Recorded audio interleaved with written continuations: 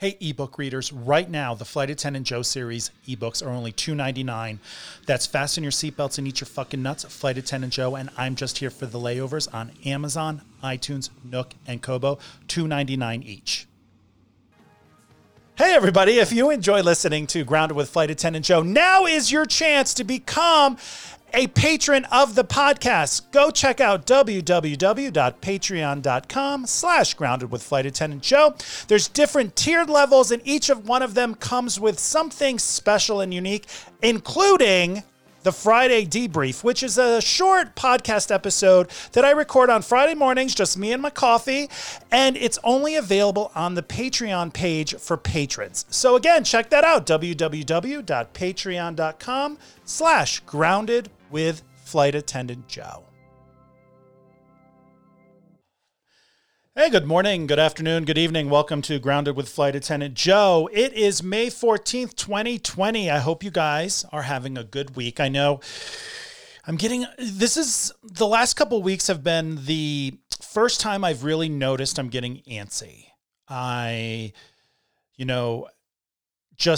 want to get out of the house. I have no desire to go to a restaurant. My husband cooks so wonderfully that I eat better at home than at a restaurant. I don't miss the crowds. I don't miss any of that. I feel like a geek when I say I miss going to a bookstore. I miss getting a cup of coffee, going to a bookstore, and just walking up and down the aisles of the bookstore alone. Of course, there's other people there. And that brings me joy. And I think of that because I just answered somebody on Instagram, asked a question like, what do you miss the most? And everyone's like, I miss my friends. I miss going to restaurants. I miss going to parties. I miss going to bars. And I responded, I miss going to the bookstore with a cup of coffee. And I probably look like the biggest freak on the planet. But I mean, why lie about it, right? What brings you joy is what brings you joy. And if I find that I like standing in a bookstore looking at books with a cup of coffee in my hand, so be it. But enough of me rambling on this morning. Let's get this started. You know what else brings me joy? Music. Good music that just gets right into your soul and you can just feel it. And that's what today is, ladies and gentlemen. We have Mike MRF on the show. Mike is a saxophonist, a pianist. I think I said that right. Sorry, Mike, I'm a pretty face. I don't know how to say words. And he's a songwriter. This guy is incredible. And don't worry, we have some snippets in the episode where you can hear how fantastic his music is. His recent album, Mob Music 2, came out in October of 2019, and the song Tip Jar was a semifinalist in the 2020 International Songwriting Competition. His songs have been featured on the Amazon Prime show 30, the series. He's won Out Music Awards. He's an adjunct professor at NYU. Ladies and gentlemen, welcome Mike MRF.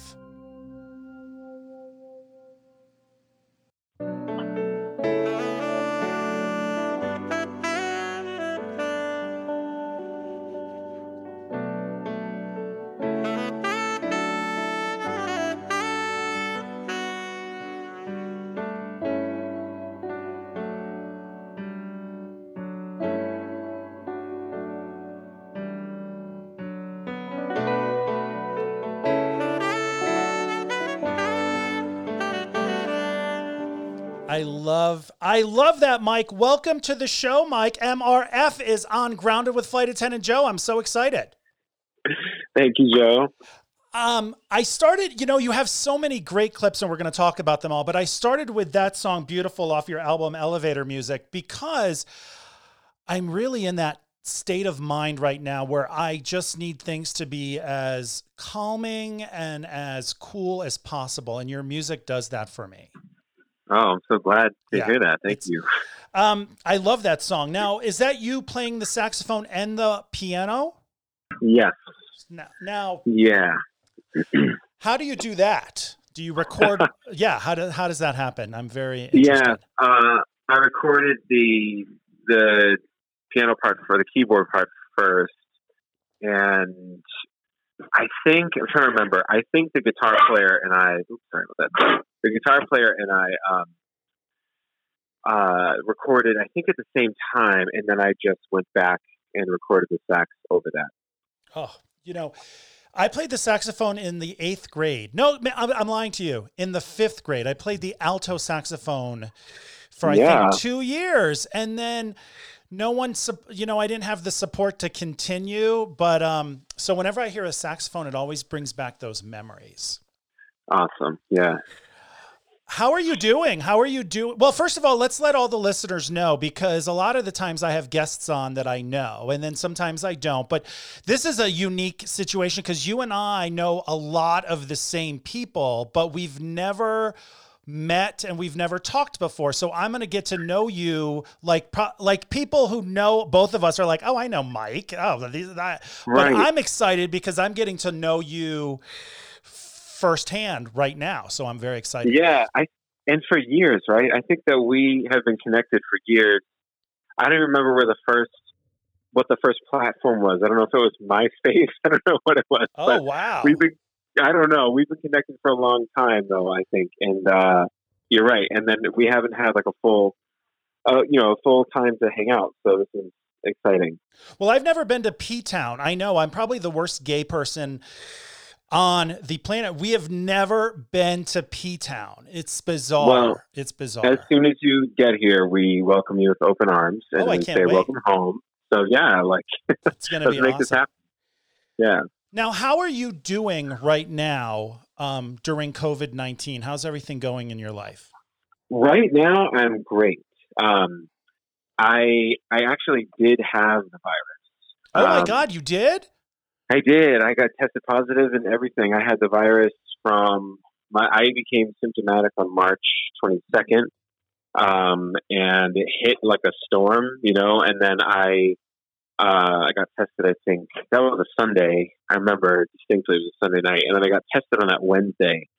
And I'm sure you know this process by now, but they test you for the flu and COVID at the same time. And the flu comes back right away, and that usually indicates what your COVID test is going to say. So my flu was negative. So then, like 2 to 3 days, I think it was that Friday night, I got the call saying that I was positive for COVID-19. So, yeah. And fortunately, though, I have to say, I'm very lucky and I'm very grateful that I had a pretty mild case. It wasn't that bad. I would say, after the worst of it was definitely the first 3 or 4 days. And then it started to get a lot better. And then there were just tiny little other blips of some symptom that would pop up, and then I'd be like, what the hell is that? I actually had hives for 3 days, and I was like, what is this? Where does this come from? And that was towards the end. But my symptoms at the beginning were the same symptoms that everybody else was having. So. Wow. Well, I'm glad you're okay. And did you did you just kind of just quarantine at home and just deal with it because there's really not much you can do but just relax and rest? And I did. Yeah. And fortunately I'm in Provincetown now actually. And my best friend down here lives on the first floor. I'm on the third floor. So he did my shopping for me. Aww. Amazing. So that was really life-saving.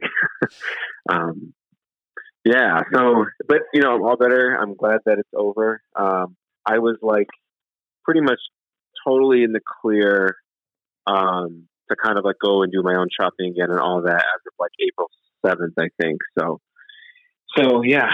So I've been in the clear for a while and I'm really happy about that. Yeah. And it seems like you got it back in March, and that's when it was really starting to bubble over, when it first really people started getting it, and the escalation rate went really fast. I can remember it was 4,000 people have it. 20,000 people have it. It just was like a blip. So fast. Do you know? Exactly. Do you know where you got it from or no? Well, that's the hard part. I remember that down here, the shutdown took place. I think the shutdown went into effect on March 15th, I want to say. And so, if my incubation period was 7 days, then I got it from the last gig I did, basically, sometime around then. If it was 14 days, then I would have gotten it from. I actually went to this trivia night in the beginning of March, and it probably would have been from that. And so, so it's one of those two. I can't exactly detect which one it was. So that's what's scary too. It's just so easy to get, unfortunately. Yeah. And You're the first person I've talked to that's actually had it. So, Oh, wow. yeah. So, did you have to contact people and say, "Hey, I have COVID-19. You might want to get checked"? So full disclosure, the Department of Health called because they were trying to keep track of it that way.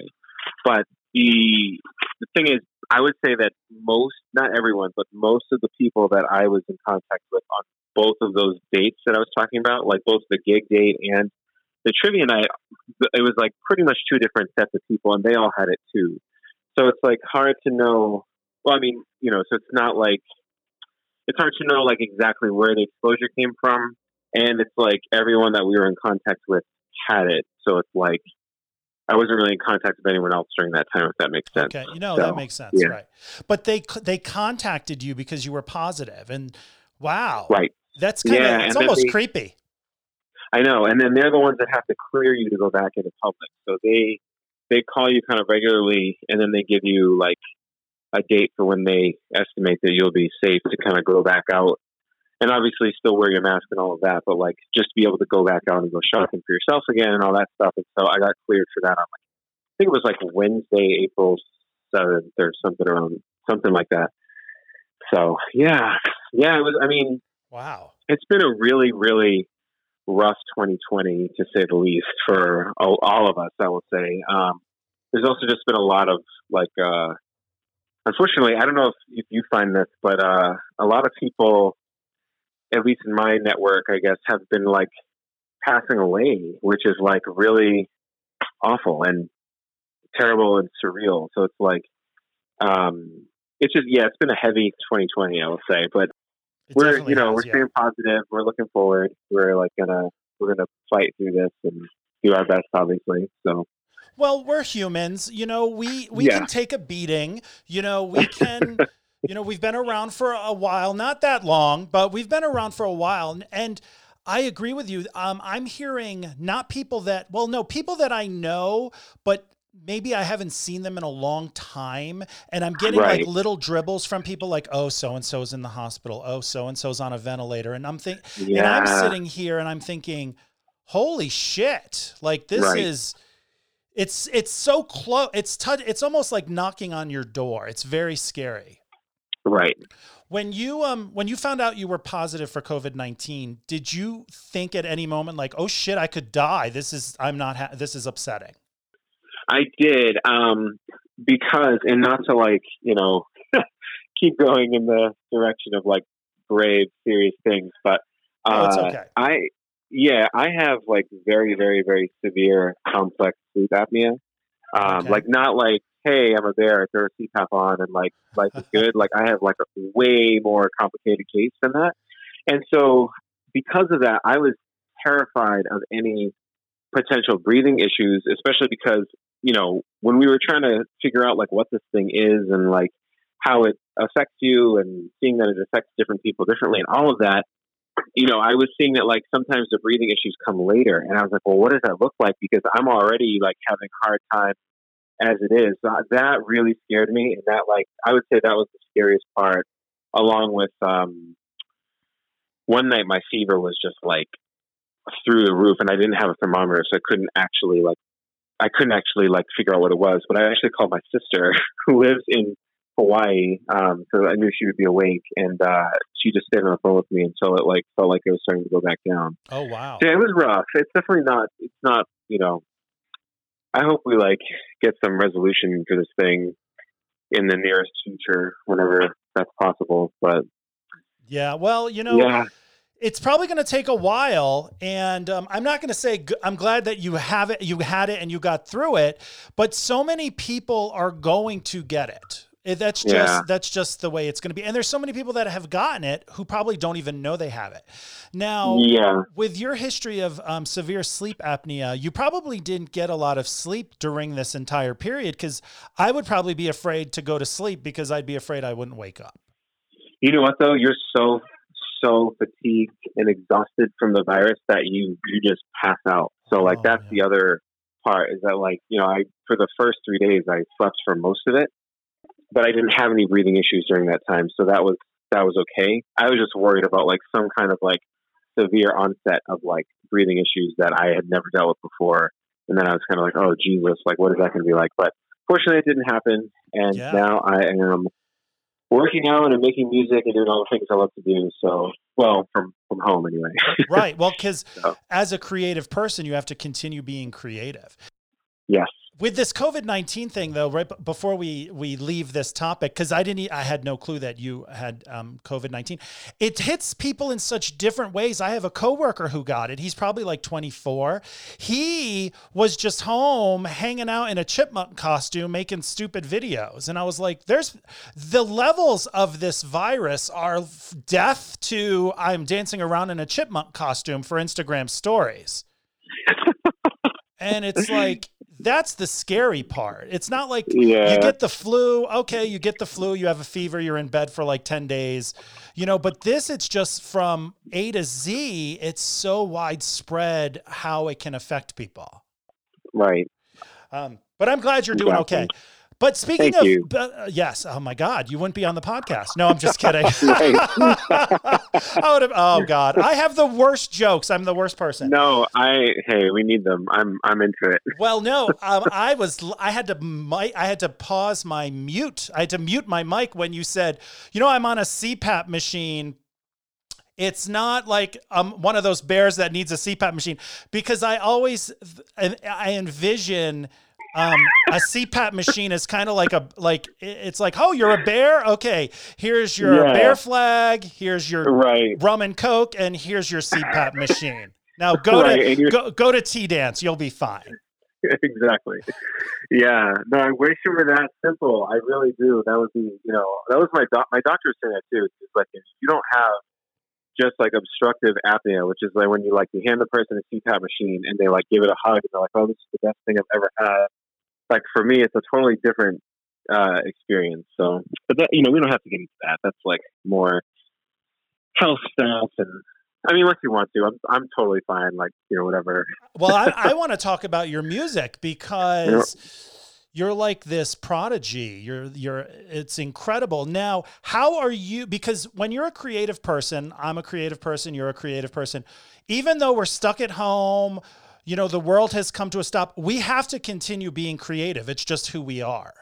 So What are you doing? How are you staying creative during this time?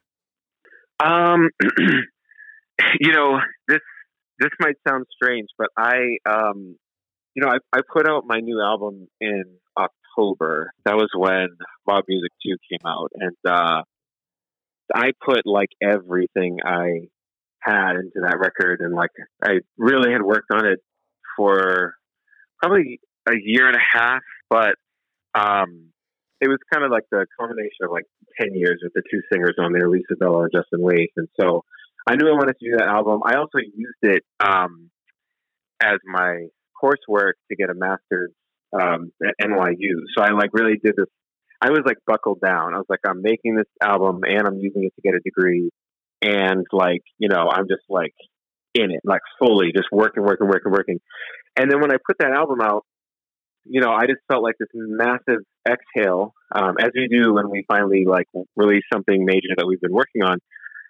But I also have to say that I was kind of a little bit dry after that in terms of creativity. Like I feel like I needed to kind of like, live a little or take a tiny little break in order to regain some inspiration. You know how that can happen. Yes. And so I really changed gears and I started to like focus on doing this bodybuilding competition that I was going to do in October. And so I started to kind of like really focus on that. And that's where a lot of my attention was before the shutdown happened. And so now, I'm still kind of doing that. I'm like dieting and working out every day and kind of just, that's kind of been like in the forefront of my mind for the last like, 5 months or so. But I am still, of course, because, it's my job, it's my work, and it's my first love. I'm still, of course, like creating. And I actually just did something for this festival, digital festival that's coming up. It's a Digital Bear Fest, and it's put on by Bear World Magazine. and it's actually really cool. I can send you I don't know if you have heard of it yet, but I can send you the link for it. And I think it's free. And it's a 2-day thing. It's on like May, I think it's the 15th and 16th. I'll double check the dates, but it's Saturday, Sunday. And, and so I had to do like a pre-recorded live set, like, recording with video and submit it for that as a part of the 2-day festival. So that is going to be really cool. And that definitely, was something that, like, you know, I had to kind of like, that was a creative outlet for me during this whole time. So that was a good thing. So so you could focus on that, because I agree with you. I have such a hard, sometimes I can barely get off the sofa during this period. Like the idea, I'm like, oh my God, I have to turn the recorder on. Oh, that sounds like a lot of work. But it's so important to keep creative. So I'm glad that you had that, you have that festival that's going on that you could really focus on. Yeah. Now you brought up mob music too. First of all, I want to know what mob means. MOB. Really, so the way that it started is, Lisa, the lead singer, and I, we started performing together in Boston. We would perform every Thursday night. It was like a new residency that Club Cafe, the venue, wanted us to do. And they were like, what are we going to call the night? And I was like, you know, kind of like joking, like, oh, let's call it mob music, whatever, because like we did this photo shoot for photos, and we were both like really serious, and we're both Italian, so we were just kind of like, well, let's just call it that. We were young. We were like in our, you know, I'm just going to say we were young. Okay, that's all you have to say. Yes. Right. But then I have to say, we are so spontaneous and improvisatory, like while we perform, like we're just down to kind of try anything, take any song in any direction, and like follow each other. And so it kind of took on this whole new meaning. And when Justin Waite joined us, it was after a month in, I think he joined us. And then it became our like unofficial band name. Like we became like Mob Music. And the way, like what it started to mean after that is almost like a flash mob, right? It's almost like this very like physical / like exciting, spontaneous thing that you would watch that, like, you know, the visual piece is almost like as exciting as the audio piece or whatever. And so that's kind of like the direction that the name went in. And then before we knew it, people were calling us that anyway. So then it was like, all right, well, we're sticking with this. And then that's how it was born for the most part. So, but it does kind of require an explanation most of the time, because it is like, when you first hear it, that's not what comes to mind, I would think. So. Right. Yeah. I had no idea if it stood for something, if it was like, oh, like we're the mob and you got to watch out. I had no clue, but I do want to play a snippet from your song Tip Jar, which was a semifinalist of the 2020 International Songwriting Competition. So I want to talk about that, but I want to play a clip with, this is you, obviously, and then Lisa Bello and Justin Waite. Mm-hmm. Correct. Exactly. You wanna buy us a drink, you can throw it in the tip jar. Wanna tell us what you think, you can throw it in the tip jar. You're giving me a number, we'll write it on $1. 20 or 50, baby, I won't call you. I don't care who you are, you can throw it in the tip jar. I'm like dancing in my seat. My ass is moving in my seat. I love her voice. When I hear her, when I heard her voice for the first time, I felt like I knew her for a long time. Nice. She has that voice that you think, oh, my friend is singing to me. This is so fantastic. Right. So how did you hook up to make music with Lisa, and how did Justin come into that? So that same venue that we were performing at, they asked me to do a New Year's Eve show, and I had heard of Lisa through her brother, he's also a singer in Boston, and the studio where I recorded Elevator Music, right, which is what Beautiful is from. That first album was mine. So I recorded my first album at that studio, and then they are the ones that connected me with Louie, her brother, and then that's how I met her, and I asked her to do that New Year's gig with me. And when we were emailing about it, we basically sent each other the same list of songs, like unprovoked. And it was kind of like, whoa, like, okay, let's let's see what happens here, and then we, from that first night, we're like, that's when they asked us, well, let's turn this into a weekly thing. And then, so I would say that April, like after that New Year's gig, January 1st, that April is when we started to do the weekly residency. And then after like a month, another friend brought in Justin Waits, just to kind of check us out. And he started harmonizing from the audience. And I was like, who is that? And then, they pointed him out, and I was like, come up on stage, and we brought him up, and then it was just like the whole chemistry was just there from the beginning. That's great. Yeah, because I didn't know. I was like, I know you play the saxophone, I know you're a songwriter, and I know you play the piano, but I didn't know how you all found each other. So that actually makes sense. This song, Tip Jar, was also featured in the Amazon Prime show 30 the series. Am I correct? Yes, exactly. Now, did they have to contact you, all three of you? How do they say, hey, we want your song on our TV show? This one was a little bit different. It was there's a like, actually, I want to make sure I don't mess this up. There is a like an urban LGBTQ chart radio station. And it's really cool. I know them mostly from Instagram. But they basically support independent queer artists, be it like, R&B, hip hop, pop, like kind of that vein. And so they actually were the ones that connected the 30 the series score, like soundtrack. You know what I mean? They were the ones who like connected the dots for us for that. And actually, they ended up using 3 songs. They used Tip Jar. They used the newest single called Clean House, and they used I Can't Make You Love Me, I think, as well. So I was excited. I was like, yeah, absolutely. Oh, yeah. This is awesome. Take them. Well, because that also gets your music out to a wider audience. Yeah, which is great. So when you're sitting down to write now that you write and work with Lisa and Justin, do you write keeping in mind that Lisa's going to be singing the songs, or do you still just write just to write and then figure it out later?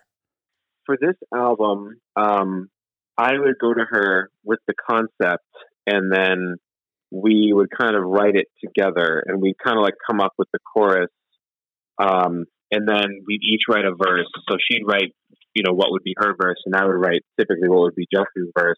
Okay. And then we would go through those together, and we would just kind of bounce ideas off each other, or kind of discuss certain lines and things like that, and just try to make it, like, improve it and make it as great as it could be. And so that was kind of the process for most of the album. A couple songs we recorded a while ago, like Go to the Gym and I Can't Make You Love Me. We recorded like 4 or 5 years ago, I think, and we just kind of had them sitting there. And I wanted them, since it's really like the 3 of us, that's like the core sound. I wanted it as a part of this project, so I put them on this album. So. Is it easier to write by yourself or with someone else? Because I imagine it's two completely different experiences. Yeah, I mean, I really love co-writing. I really, really enjoy that. I think for me, the issue comes in that I don't sing myself. And so that is kind of like what holds me back a little bit. Not holds me back, but that is, I mean, it would be easier if I was a singer myself. Not that all singers write only for themselves. Some write for other people who are very different from them. But, and so there were times when I would actually sing the verse that I wrote, like as a reference. I got over my embarrassment of doing that. And then, but it's also nice to write with someone's voice in mind and with their range in mind. And that's kind of like what I was able to do with this album, because I had been working with Lisa and Justin for so long. So okay. Oh, that's good. Yeah, Yeah. no, because I always wrote by myself. I wrote, and it's such a solitary thing. You just get there and you write and it's in your head. And then I wrote a TV show with a co-writer of mine. And it was the first time I ever had to sit down with someone else and have them say, that's the line you want to write? That makes no sense. And then I'm like, what? Wait a minute. Don't get crazy. So it's such a great lesson in, of course, keeping your ego in check, right? Because Yeah. you write something, it's yours, it's your words. And then to have somebody say, you know what, that's not the way it should go. It's so hard for you to say, bitch, what are you talking about?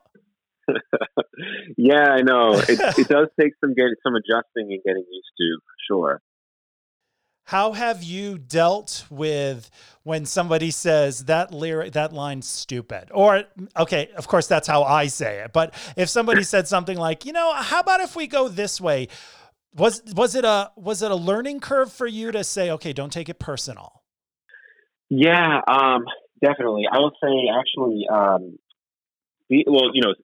studying and like being at NYU for the most recent album really helped me with that, because you're constantly like getting constructive criticism on what you're doing, and you don't have to implement it, but you're going to hear it one way or the other. Even if it's something that you're like, okay, I'm going to completely ignore that, or, oh, okay, I'll try that. So you get really good no matter like how it's delivered, because some people deliver it really well, and some people you're like, whoa, you just kind of, am I allowed to swear?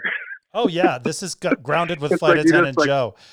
You just shit all over my song, like right. Oh yeah. when like both happen, and you just have to get really thick skin and like really good at just kind of like just take it for whatever it is, and then deal with how much you want to like give credence to it later, I guess. Right. So yeah, it's thick skin. I'm glad that you said it like that, because it's really a lesson, like being creative, writing, and then working with someone else who critiques your creative process. It definitely helps you. It helps me deal with people in the world too. Mm-hmm. That has been a lesson for me. Like if I'm out in the world and somebody's an asshole to me, I can actually process it a little better, because I can handle that. I can handle some negative criticism, or I can handle somebody saying that's not as good as you can make it. Yeah, it's so important to not It's so important to not fall apart and to learn how to not do that. I mean, we had one really, really accomplished producer songwriter who is like currently successful. Come in and listen to our songs and kind of, give us his feedback or whatever. And one song that I had been working on for, I don't know how long, and I put so much into it, so much time, so much energy, and frankly, so much money. And he came in and he listened to it, and he was basically like said that the order that the sections go in, right? Like verse, pre-chorus, chorus, okay, like what those sections consisted of were like hurting the song. That like they should be moved around and like, chop this out and all that kind of stuff. And I was like, oh my God, I spent so much time on this. Like, I don't even, and then it's weird because like in that moment, it was almost like my bubble burst. Like I've already put how many hours into this song, And so, but ultimately it was good, because now it's like, you just, I don't know, you got to take it with a grain of salt, I guess. So I've gotten really good at doing that. And so now it's like, if someone hears a song of mine, they're like, oh, I hate this. I'm like, okay, that's fair. Like, right. Just don't write that on an Amazon review. But other than like, if you don't like it, just keep it to yourself. You don't have to tell the world. That's how I feel. When somebody's like, you're the worst writer in the world, I'm like, that's your opinion. Don't leave a review about that. Just move on with your life. Let's go back to when you were a kid. So how do you know? I'm always interested in, did you have to learn to play this instrument? Did you just pick it up and start playing? And then your parents are like, whoa, this is amazing. How does that go? Yeah. So I started saxophone first and I was 10. I also started on the alto, like pretty much most of us do, which is a great thing, like you did. And so I started on alto. My grandfather, my mother's dad was a musician. He played piano and trumpet, and so he would help me practice. And so he would like kind of coach me a little bit while I was playing saxophone. And then I think, so that was when I was 10. And then when I got to 14, I think when I was about 14, he started teaching me piano. And so that actually just like completely improved my saxophone playing. Like piano will always improve whatever instrument you already play. Really? Yeah, absolutely. And it did, I have to say, it did come really natural to me. Came really naturally to me, fortunately. And then it got to a point where it was like my ability on the saxophone and in music in general just kind of like, you know, outweighed anything else that I could have pursued. And so I was just like, well, you know, let's do this. But I also had a passion for it by that point too. Like I think when I was like 15 and I heard Yasko Kubota play, who actually my third project that I released is a tribute to her. That's when I was like, okay, this is what I want to do, like hands down. And so that's when I got super, super into it. And I probably started gigging when I was like 17. I probably started doing like local gigs and stuff like that. And then I went to Berkeley after that for undergrad. So yeah, and then it went on from there. But tell me, can you let me know why learning piano helps with other instruments that you play? Yeah, there's a bunch of reasons. One is that it's just visually laid out for you, like in front of you. And so like you can see everything that you're playing. Whereas like on a saxophone or a wind instrument, like you kind of can't really, I mean, you know, it's more felt versus seen, I will say. Like I think the instrument itself, but also just, so the visual aspects, but then also on the saxophone or any wind instrument, you're playing one note at a time. It's like everything is linear. And then on piano, you're able to actually look at things from a harmony standpoint and listen to how like, you know, notes work together and like what that means, like both sonically and, you know, relating it to your own instrument and the notes you're playing on that. And so it really just like reinforces like everything that you learn on whatever your principal instrument is. That's why it's almost best to have someone start on piano and then move to whatever instrument after. That's usually like the ideal process, in my opinion, anyway. Learning piano first. Yeah. Helps. It's like the piano, you know, I've watched piano players. I watch, all kinds of people playing instruments, and so they don't even look where their hands are going. It's like a language. It's like knowing a language that someone else doesn't know. Yeah. It's so cool. How did you know you wanted to play the saxophone when you were 10? Well, I didn't. My mother actually forced me to. So she actually did me a really big favor by doing that. Because I really was kind of like apathetic or indifferent, I guess. Like I just didn't care one way or the other. You know, if I took an instrument or not, or which instrument, and she was like, "You should play the saxophone." I was like, "Okay," and then, you know, thank goodness it happened like that. Yeah. Did you when I was in elementary school, like the 5th grade or whenever I played the saxophone, they would let you take an instrument home for the summer. It was weird. I don't know. I'm old. And back in I think the early 80s or something. And I remember taking the clarinet home because it was a reed instrument. And I thought, how different is this? And it was horrific. It sounded like cats were just screwing and screaming and cutting up the house. It was the worst sound. My mother, I think I played it like one day and my mother was like, put it in the box. Don't pull it out again until you return it back to school in the fall. Did you try other instruments besides the saxophone? Did you ever try the trumpet? No, it was like saxophone from day one. And then I started learning more instruments after that, but it was always like saxophone as the main focus. So do you play more than the saxophone and the piano? I do, but really only for the purposes of like teaching and writing, not really for the sake of performing. Like I would never perform on like flute or clarinet, but I can play those well enough to like teach like elementary school kids how to play it, or I play them well enough to be able to compose like a a piece or an arrangement for those instruments and kind of have like an insider's like view of like what it is to play them and all of that. So, did you ever have a desire to play the guitar, or do you play the guitar? That was like one of the biggest failures. I mean, I've always wanted to.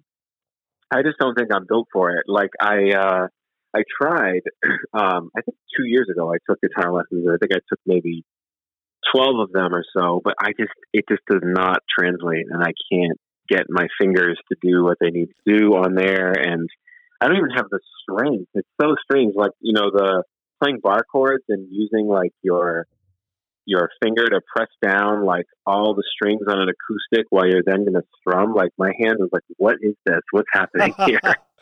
I tried, I was like, I'm going to learn the guitar. And my husband was like, okay. I'm like, I'm going to buy one. He goes, well, why don't you borrow one from a friend first? Cause his old boss had like 10 guitars. He was in a band and I borrowed it. And I think I played it for maybe, I don't know, 2 minutes. And I was like, I'll never learn I can't figure this shit out. How the hell do they do this? Exactly. I should just play the ukulele. There's 4 strings. It's tiny. I would be fine. Right. And you see these young people pick up the guitar and play it like it's nothing. And I'm just like, I don't know what that is. I don't know. I don't have that in me to do, I guess. So, but I love that I love the idea that you're a musician, you're a songwriter, you play 2 instruments. And even at this point, you're like, I'm going to take guitar lessons, because I bet you in your mind, you think like, if I play the guitar, that's going to help. If I know the guitar, that'll help me when I'm writing songs or making music. Absolutely. Yeah. Right. And just change up your approach. Cause it's like, I think you're going to respond to it differently than you would writing on the instrument you always write on. So yeah, that's what I wanted. And I also wanted to be able to perform live, because I accompany singers so often, and I thought it would be so cool to, like, on songs that are more written for guitar, to be able to just kind of pick one up and be like, let's do this. But that is not going to happen. So. Now, this will probably be a hard question for you. This is probably like picking a child. But if you could only do one, would you play the saxophone, the piano, or write songs? Wow. I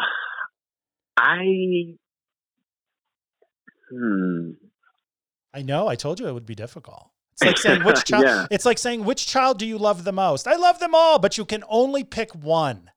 Yeah, honestly, I think it would be piano. Like I'm just like a piano nerd. Like I really I want to just keep getting like deeper and deeper into like the different levels of how to create sound on there and like create worlds on there, really, like that right. is just like the coolest thing to me. And like, yeah, I have to say at this point, I mean, the tricky part is I will always be a better saxophonist than a pianist, like saxophone will always be like my superpower, but at the same time, I don't know, there's something about the piano that just like, I just will never get tired of. Do you feel the most creative when you're behind the piano? I could see that.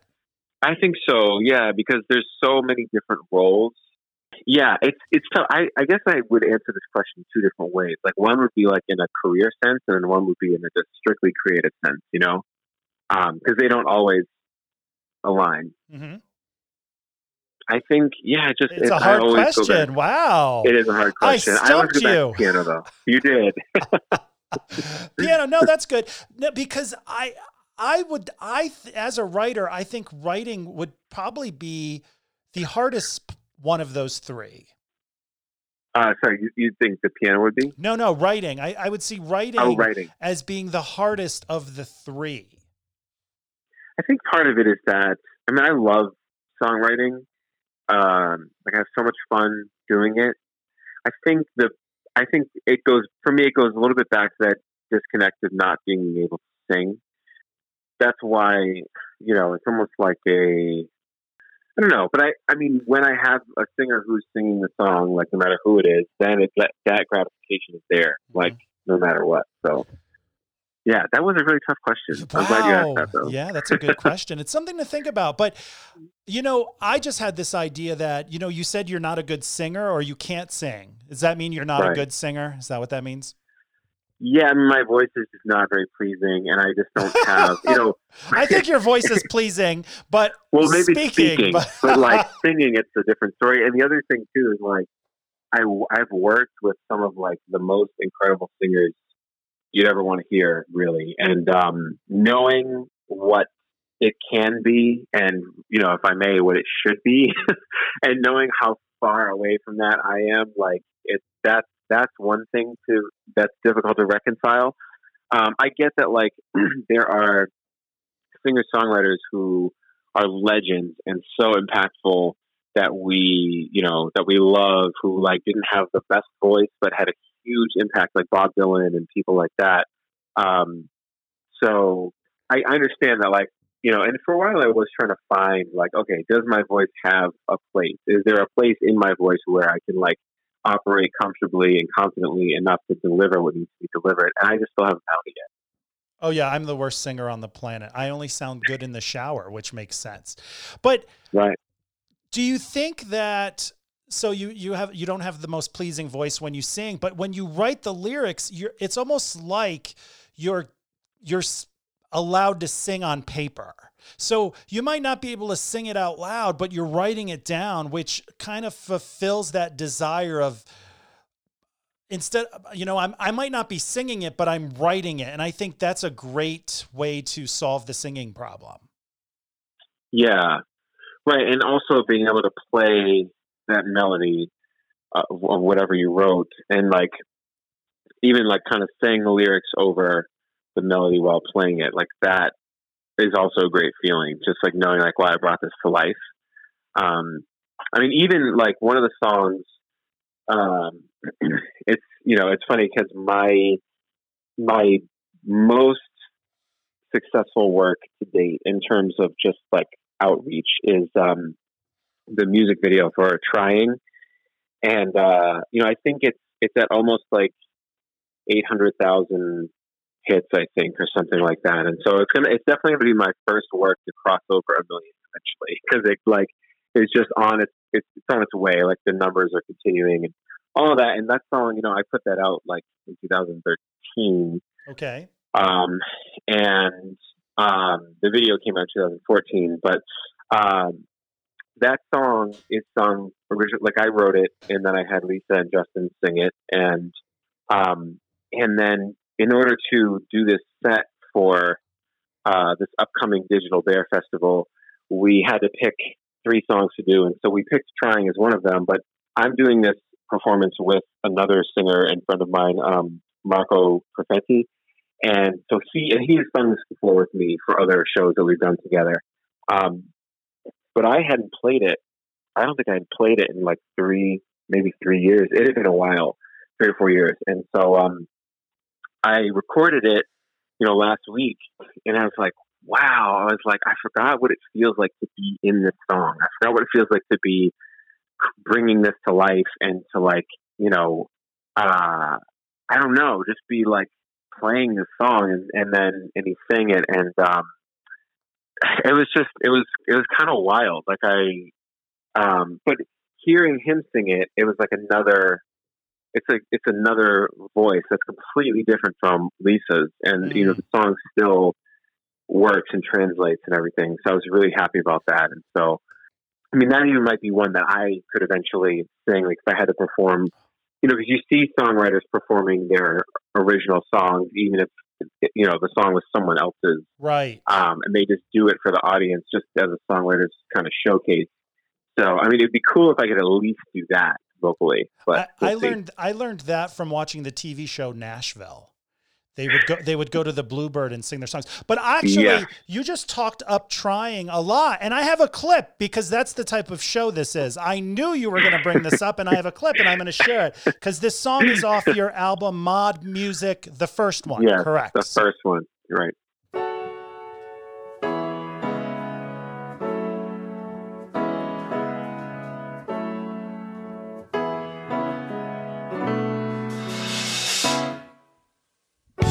A rock in a hard place is all I see. And in between, I made a home for me. That's so great. Oh my God. It gives me goosebumps. It gives me goosebumps. Now this is, please correct me if I'm wrong. Cause I was stalking you online yesterday to prepare for this interview, but this Great. video, yeah. Oh wait, I got some stuff to pull up still. We're not even almost done yet. But this music video, this is the one that you filmed, am I correct, over a couple days in Boston?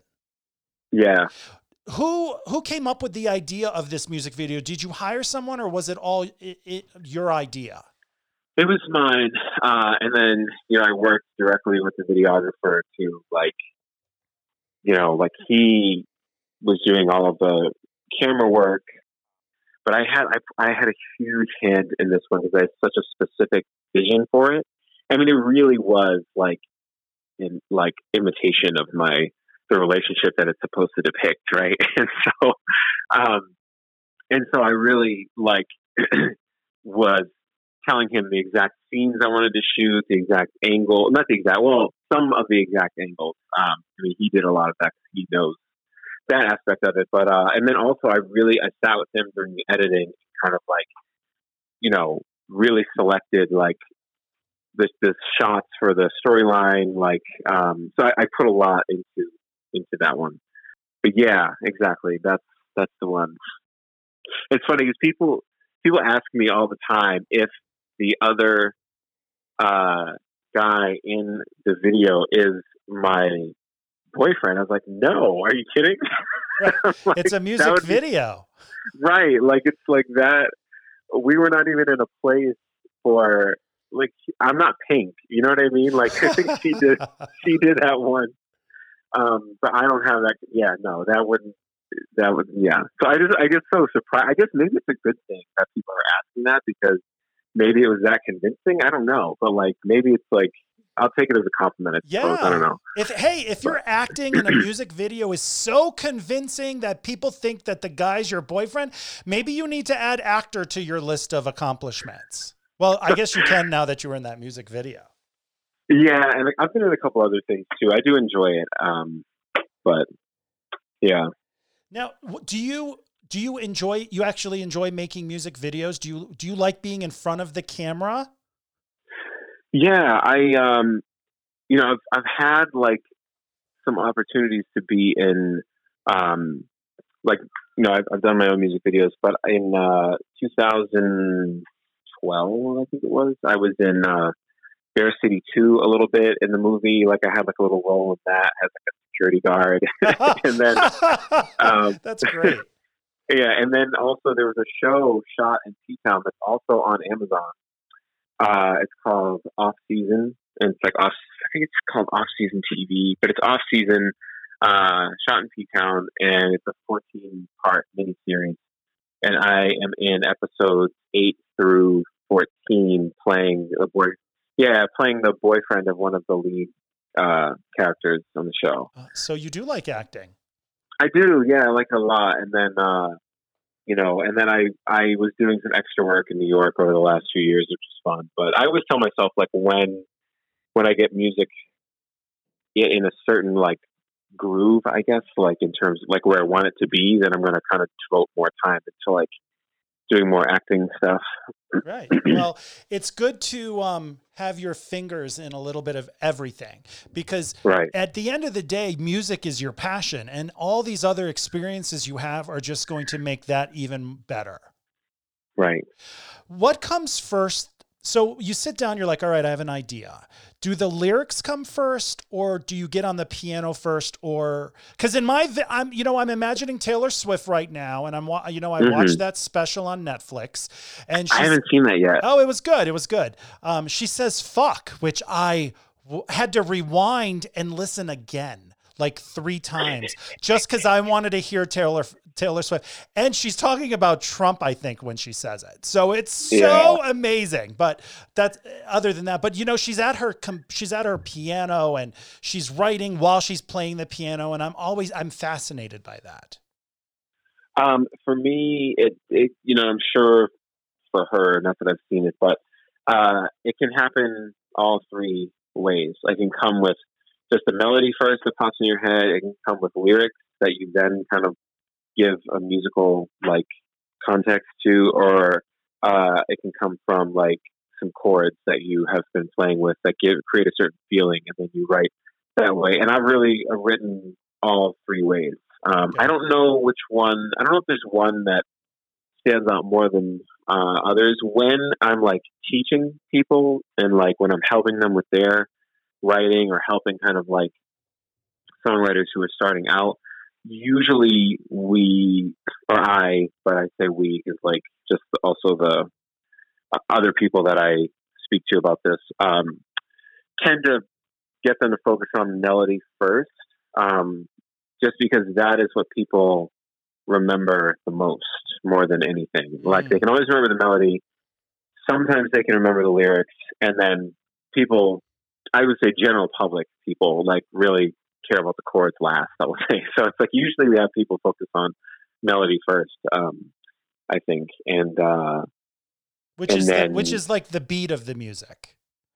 Well, it's like the main tune of the song. Like if I hummed you a melody, okay, like yeah, you know what I mean. And then the beat would probably fall more into like the harmony part. Oh, okay. Yeah. Because I know when I hear, like, I'm a really big 70s disco person. And so when I start hearing that, you know, my ass just starts moving no matter what I'm doing. Like, I don't care. Right. I'm vacuuming, I'm cleaning the litter box, and my ass starts shaking. But go ahead. I'm going to tell you that you need to well, unfortunately, this season is going to be a little bit different. But otherwise, I would say you need to get to T-Town, and you need to go to T-Desk on a Thursday, because every Thursday is like 70s disco, like golden, you know what I mean? Like you would love it. You probably dance the whole time. Oh yeah, I probably would, as long as my knee didn't give out. You know, we used to have which will last like 5 minutes, and I'm like, I gotta sit down. But no, we used to have, in Orlando, we used to have gay days, and you'd go to Disney. And I don't know if you remember this, but there was Pleasure Island was actually a lot of bars and clubs. And there was this one place called Mannequins. No, I'm lying. There was Mannequins, but then there was a place next door called 8 Tracks, and it was like 70s and 80s. And the Thursday night before Disney World's gay days, it was 70s and 80s night at this 8 Tracks bar. And I'm telling you, it was the best part. I could have just done that and not even gone to gay days. It was so much fun. So dancing and music has always been the thing that saved me. You know, from my childhood, my parents would be fighting, and I would go downstairs and I would just watch Whitney Houston videos on MTV. I would be like, I'm safe. Whitney Houston's here with me. When you were a kid, so your mom gives you the saxophone. Yeah. And she's like, you start playing it. At what point does it go from being a hobby to, hey, this is what I want to do for the rest of my life? Rest of my life was definitely 15 after I heard Yasko play, like that pianist I was talking about earlier. That EP also, it's called Yasko Sensei, and it's 5 songs. She's on 3 of them. We recorded it before she passed away. But she was really my like mentor, my like, you know, idol, really musically. First time I heard her play, I was like, what is happening, and how do I get people to feel the way I'm feeling right now based on playing like that? You know, like that was my response when I first heard her play. So I kind of like spent, you know, from then on just trying to reach that level. Yeah, I would say 15, so like 5 years in. Okay. And maybe 4. When you tell your mom, hey, I'm going to be a musician, is she like, I thought you were going to be a lawyer? No, because I don't think they ever thought that I was going to be a lawyer. Or anything like, oh, don't you want to be a doctor? You want to be a musician? They have such a hard time getting started, or something like that. No, I just feel like the rest of I didn't do super well in high school. I feel like this is like a totally different conversation, but I'll drop this bomb and we can move on. Oh yeah. Or not move on, but you know what I'm saying? No, but I really feel like, I don't know. I didn't come out until I was 21. And I feel like before coming out, my brain was just like off. It just was in a different place. It just was not, I was like not able to like I don't even know, absorb or retain. I mean, I was always good at like English. I was good at math, but not like exceptional or anything. Like not to the point where it's like, oh, you should be X or whatever. But like, I don't know. So I just feel like after that is when I really started to like. I just feel like I had an easier time learning after coming out and after like, you know what I mean? Like, so, I mean, with all that said, like there was never really concern about me going into music. It was more like grateful that I had something that I was that exceptional at that I could have, that they knew that I could have a career in. Because I think I think when I was 17 and 18, before even getting to Berklee, I was performing and teaching private lessons. So I was already making not like great money, but I was making money. It's probably like pretty decent for like a 17-year-old. But, you know, so like I think that it was, for them, it was promising more than anything. Oh, that's good. Well, that's good. Cause you know, I hear so many stories from people like, I want to be an artist. No, you're going to be a doctor now. Put that pen down and go do some surgery or something. Right. Do you think? Yeah, no, we didn't have that. My sister, though, I would say that like that was a little bit more on my sister than me. So, and she's a doctor now. So there you go. Well, there you go. So there's a doctor and a musician. They're like, no, we're good. We're good. Yeah. Now you didn't come out till you were 21. So when you were in high school, did you know you were gay and just kept it down, or you had no clue, or you just ignored it? I always knew. I've known since I really think I've known since as far back as I can remember. And I really think I was like 5. I really think I figured it out when I was like 5 or 6.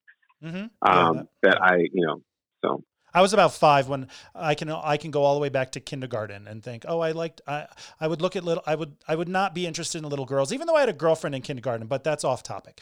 So do you think that kind of hiding your sexuality affects you being able to focus on music? So it makes sense to me that once you finally came out and you were like, this is who I am. All right. I don't have to worry about hiding that or about letting people know that. And now I can just focus on my passion. Pretty much. I will say it was tough. It was 2006, I think. So it was like really, it was not good by any means. Like it wasn't like a good time, you know, it's not like we're where we are now by any means. You know what I mean? Like was like still pretty scary and rough and all of that. And so I just remember I had been playing a ton of jazz.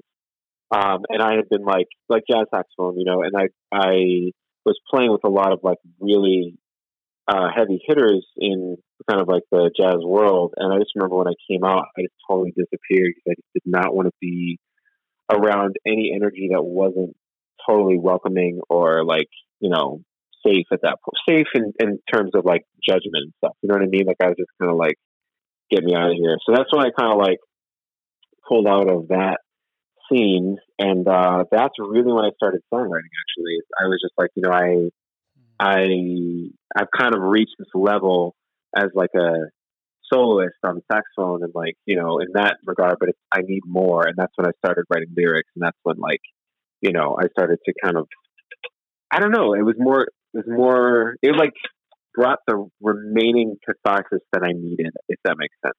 Oh no, it makes complete sense, because I think that people who are hiding their sexuality or hiding a big secret like that, you really can't focus 100% on what you're doing, because there's always that thought in your brain of, I'm not being true to myself. So, you know, what am I being true about? So It makes sense that you come out of the closet and now you're like, I'm gay. I'm going to start writing because now I have accepted and I've been able to announce who I am, and now I want to write about it. So that makes sense. Yeah, exactly. I would love to compare something you wrote as a 15-year-old and then something you wrote as a 21-year-old, just with how your brain had changed regarding yourself. That would be fascinating. Right. Yeah, that would be cool. Now, you are also an adjunct instructor at NYU. Am I correct? Yes. I was not there this past semester, but I think I'm going back in the fall, which I am very excited about. Do you enjoy teaching? I honestly teaching at NYU was one of the best experiences of my life for sure. Like I was teaching composition and songwriting, and it was just like one of the coolest experiences I've ever had. And I miss it. I actually hope that I am going back in the fall. But we'll see. Yeah. I mean, your resume just keeps going and going. Thank God I didn't try to print it. I would have ran out of ink. I mean, I was like, he teaches music at NYU. He can't be on my podcast. I tell dick jokes all day long. Oh my God, I was having a panic attack. But do you have students?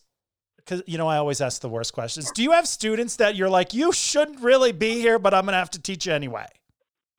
Well, I might have like an equally crass answer to that. Oh, no, please, as much as you want. No, well, it was great because everyone that I taught was really, really into it. And that's really all I asked for, because for years I taught public school. I taught like Boston Public, and it was like it was a nightmare. I mean, it was like honestly, like it was hell. Like I really have no problem saying now that I really hated most of it. I'll say. What grade did you teach? May I ask? Mostly middle school. Oh my God, that's awful. God, awful. So right, awful. So, and it was like, here I am with like you mentioned, like kind of the resume that I had been working a lifetime to build, and here I was spending like 80% of my day just like teaching kids when to talk, when not to talk, and then how not to call me a faggot, how not to like beat the shit out of each other. Oh, it was crazy. It was middle school kids were calling the teacher a faggot. Absolutely, because I was out. I was out the whole time. But still, see, I couldn't be a teacher. I'd be in prison. Right. Yeah. I mean, came close a couple times. You're like, I'm going to shove this flute. Never mind. Yeah, so to go from that to going to like kids who, like undergrads who were like just hungry for every piece of musical knowledge that they could get from me, it was really a dream. It was just amazing.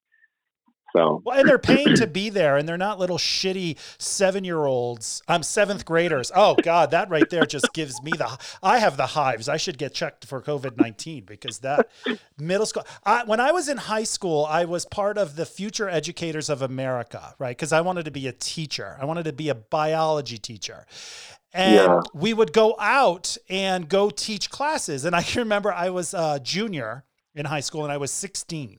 And I went and I taught at a middle school, and I'm up there teaching, and one of the kids raises his hand and he says, "How old are you?"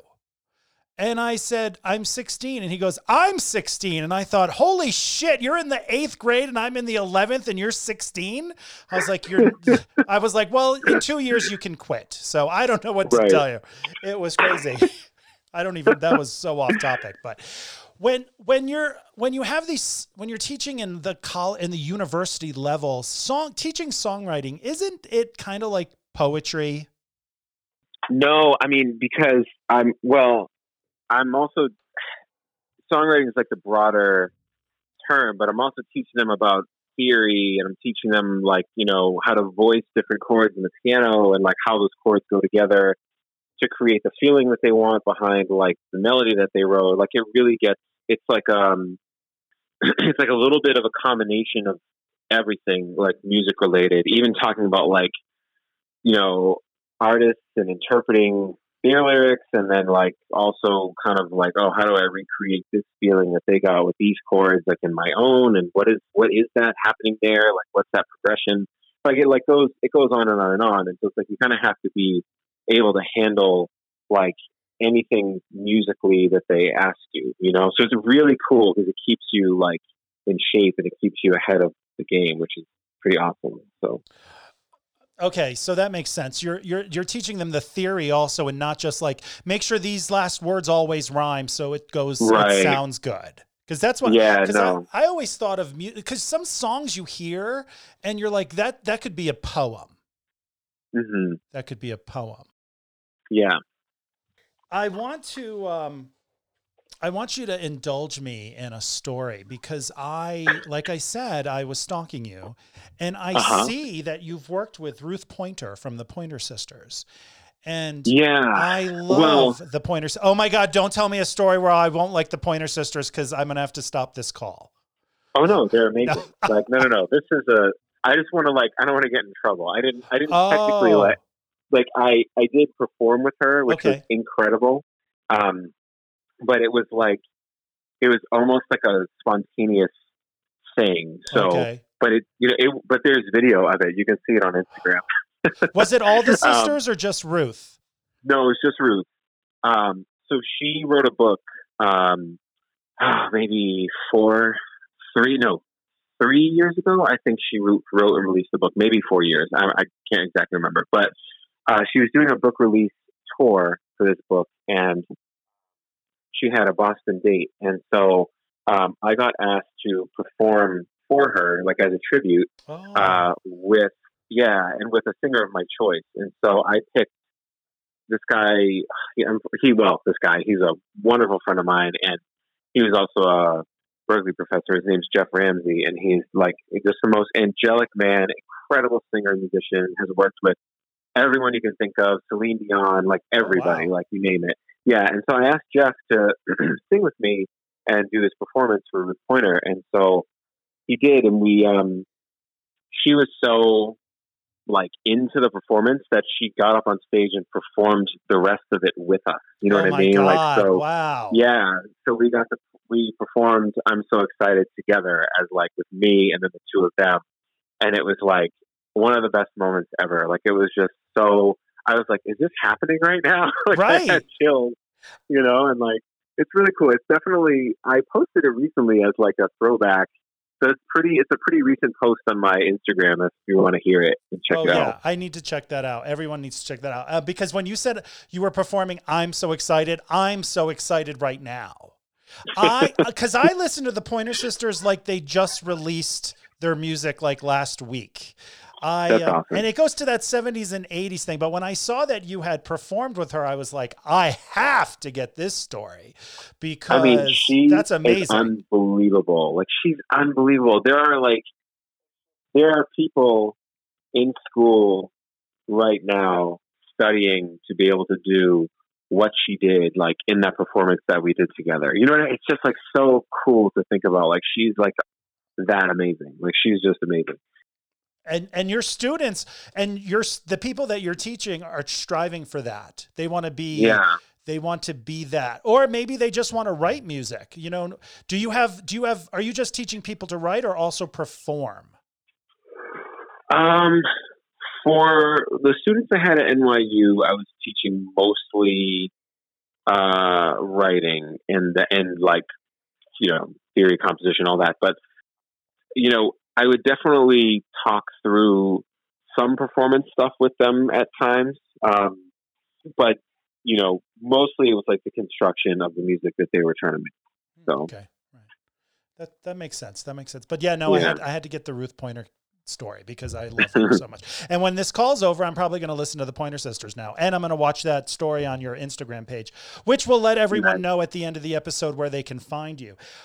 Before I let you go, though, I do want to play one more snippet of your song, Be Strong, off your Mob Music album. And then we could talk a little bit about that for a moment. Sure.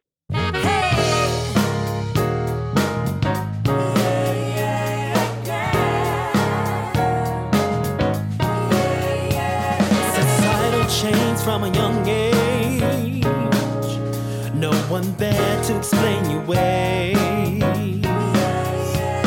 Sinful dreams about the same team, at least that's what they say. Lonely kid, big secret, every day. Is that Justin singing? Justin Wade? Yeah. His voice Justin. Is great too. Of course it is. That makes no sense. You won the Humanitarian Songwriter of the Year award for that song. Yes. Congratulations on that. The Humanitarian Songwriter of the Year, not just like, hey, you wrote a song, here's an award. Humanitarian. Yeah. Are you the sole writer on this song, or did you write it with Lisa? No, I am. I'm the sole writer in this one. And that was an Out Music Award. Am I correct? Yeah, exactly. How did that? Tell me. So you go there. Did you expect you were going to win? Were you there? Well, did you go to the ceremony? Yeah. So that was a really incredible time. Like, it was 2014, so the album had been out for, I don't know. I mean, it came out in October of 2013, and I think this was sometime in spring of 2014, so not too far. But basically, I had 5 nominations that year, which was the most nominations, which was really, really, like, I was just so, like, I don't know, so happy and thrilled, you know, like, we were up for, it was Humanitarian Songwriter of the Year, I think Best R&B Song, I think for the same one. It was up for, Trying was up for Best Music Video. I also won another one that year for, Best Spoken Word, which is another track. They were all from the Mob Music album, basically, and then I think we're up for, like, one other, I can't remember what the 5th one was, but yeah, I won 2 out of the 5, which I was so happy about. Sorry, my dog is talking to us. That's okay. Well, just wants to be on the episode, wants some attention. I understand completely. Yeah. And so yeah, 5 songs were nominated, and then they announced the winners, and, like, then they held a ceremony. I can't remember what happened that year, that they couldn't have a full award show. So what they did was they had, like, they announced digitally, and then they did a kind of like a ceremony, like a get together ceremony. But it was cool because Deborah Cox was there. That's cool. Monique was there. Yeah, I got to, like, meet them and stuff. I think they also won or whatever it was, but it was awesome. It was in New York, and it was, like, a really cool night.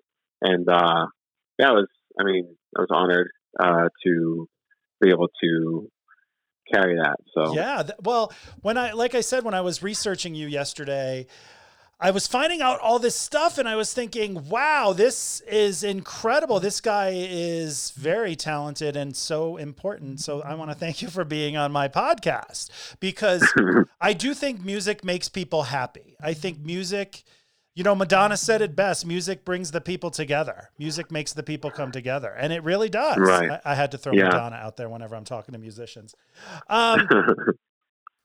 Before I let you go, I do want to, there's 2 more things. I want to ask you, you know, you had mentioned earlier, way back, it's been a rough 2020, and it has. This year has just basically dry humped us with no lube and left us just laying on the bed. Like, didn't even call the maid, didn't even help clean up. Just that 2020 has fucked us.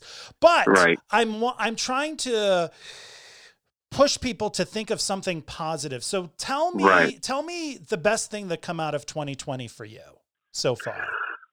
So I have that answer. The best thing to come out of 2020 for me is I'm going to be an uncle in July. Oh, congratulations. Yeah. And that is honestly, like, the thing that, like, my family is holding on to, that is, like, you know, my sister is, she lives in, like I said earlier, she lives in Hawaii with her wife.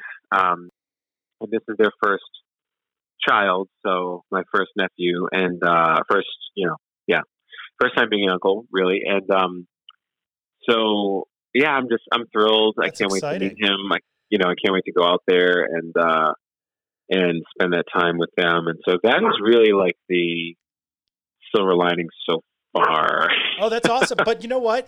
It's perfect too, because I've asked this, you're the 3rd person I've asked this question to, because I just started asking it last week, and everybody who's responded has the one thing that they're happy about in 2020, or the positive thing, is family. It all revolves around family. And I think that's great. And, you know, COVID-19, horrible thing that's happening right now. But, you know, when you start thinking about, like, one guy said, oh, you know, I'm spending more time with my family. Another person said, you know, my mom passed away, and this has given me more time to grieve instead of having to run back to work. So I just think that it all comes back to family. And I think that's awesome. Yeah, I totally agree. I agree. All right. So before I let you go, though, we're going to play my game. Let's Get Grounded, where I'm going to tell you, I'm going to name off some airlines. You're going to pick one, and then I'm going to ask you the question. It's pretty simple. I just try to make it more important than it is. All right. So American Airlines, Delta, Frontier, JetBlue, Spirit, or United? I'm going to say JetBlue. I knew you were going to say that because JetBlue has all the bear flight attendants, and I just knew you were going to say that. I think they hire them on. I think they hire them on purpose. It's like they walk in. Oh, a beard and a belly. Hi, you're going to be a new flight attendant. Okay, and I know all of them. They're all my friends. That's awesome. So, well, yeah, especially if you're at Boston and New York. I mean, that's right. JetBlue's huge there. Okay, so on a flight from LA to Sydney, if you could sit next to any famous person, dead or alive, who would it be and why? Oh my God. All right. Well, my first approach to answering this question is excitement, right? That I get to pick the person, like assuming they would actually want to talk to me. Oh, yeah, no. Yeah, they want you. I mean, that. Oh God. Okay, they want you to sit next to them. Yeah. Then, hands down, without a doubt, Jennifer Beals. Oh, Flashdance. Yeah. Yes. And L Word. Yes. She is my woman crush forever. Like in the most like intellectual and just like, I don't even know. She is just a goddess. Like I love her. I love everything about her. I feel like I could talk to her for hours. Like I have so many questions for her. So yeah, it would definitely be Jennifer Beals. Oh, wow. That's, you know what? I love this question because you never know what people are going to say. And I'm always like, wow, I would have never thought you would have said that, but that's a good answer. That's awesome. And 14 hours, she'd probably be like, you're either play me some music or stop talking. Right. Well, Mike, thank you so much for coming on the podcast. This is your opportunity to, I call this hoeing yourself out. Tell everyone where they can find you, how they can listen to your music, how they can watch your music videos. Yeah. Okay. So, I'm pretty much Mike MRF on everything. So Mike MRF, that's it. Just the name Mike and then the three initials all together, Mike MRF. I'm on every platform, Spotify, Apple Music, Tidal, everything. And then definitely follow me on Instagram. That's my favorite one to post on for sure. And, I'm on Twitter as well. I'm on Facebook, all those. But, yeah. And then also videos. You can also type that into YouTube or you can go to my website, MikeMRF.com, and they're all kind of laid out there. And I will have all that information in the description of the episode so people can just click buttons and then they can start following you and watching your music videos and listening to you because you're fantastic. Thank you so much. Thank you, Mike. You be safe. Well, you've already had COVID-19. Be safe anyway. I will, I promise. All right, take care. Be safe. All right. Bye. Ladies and gentlemen, if you enjoyed this week's episode of Grounded with Flight Attendant Joe, please subscribe to the podcast. You'll get alerts when new episodes air. Also, check out Flight Attendant Joe on Facebook and Instagram. And if you still haven't had enough of me, check out the blog at www.flightattendantjoe.com.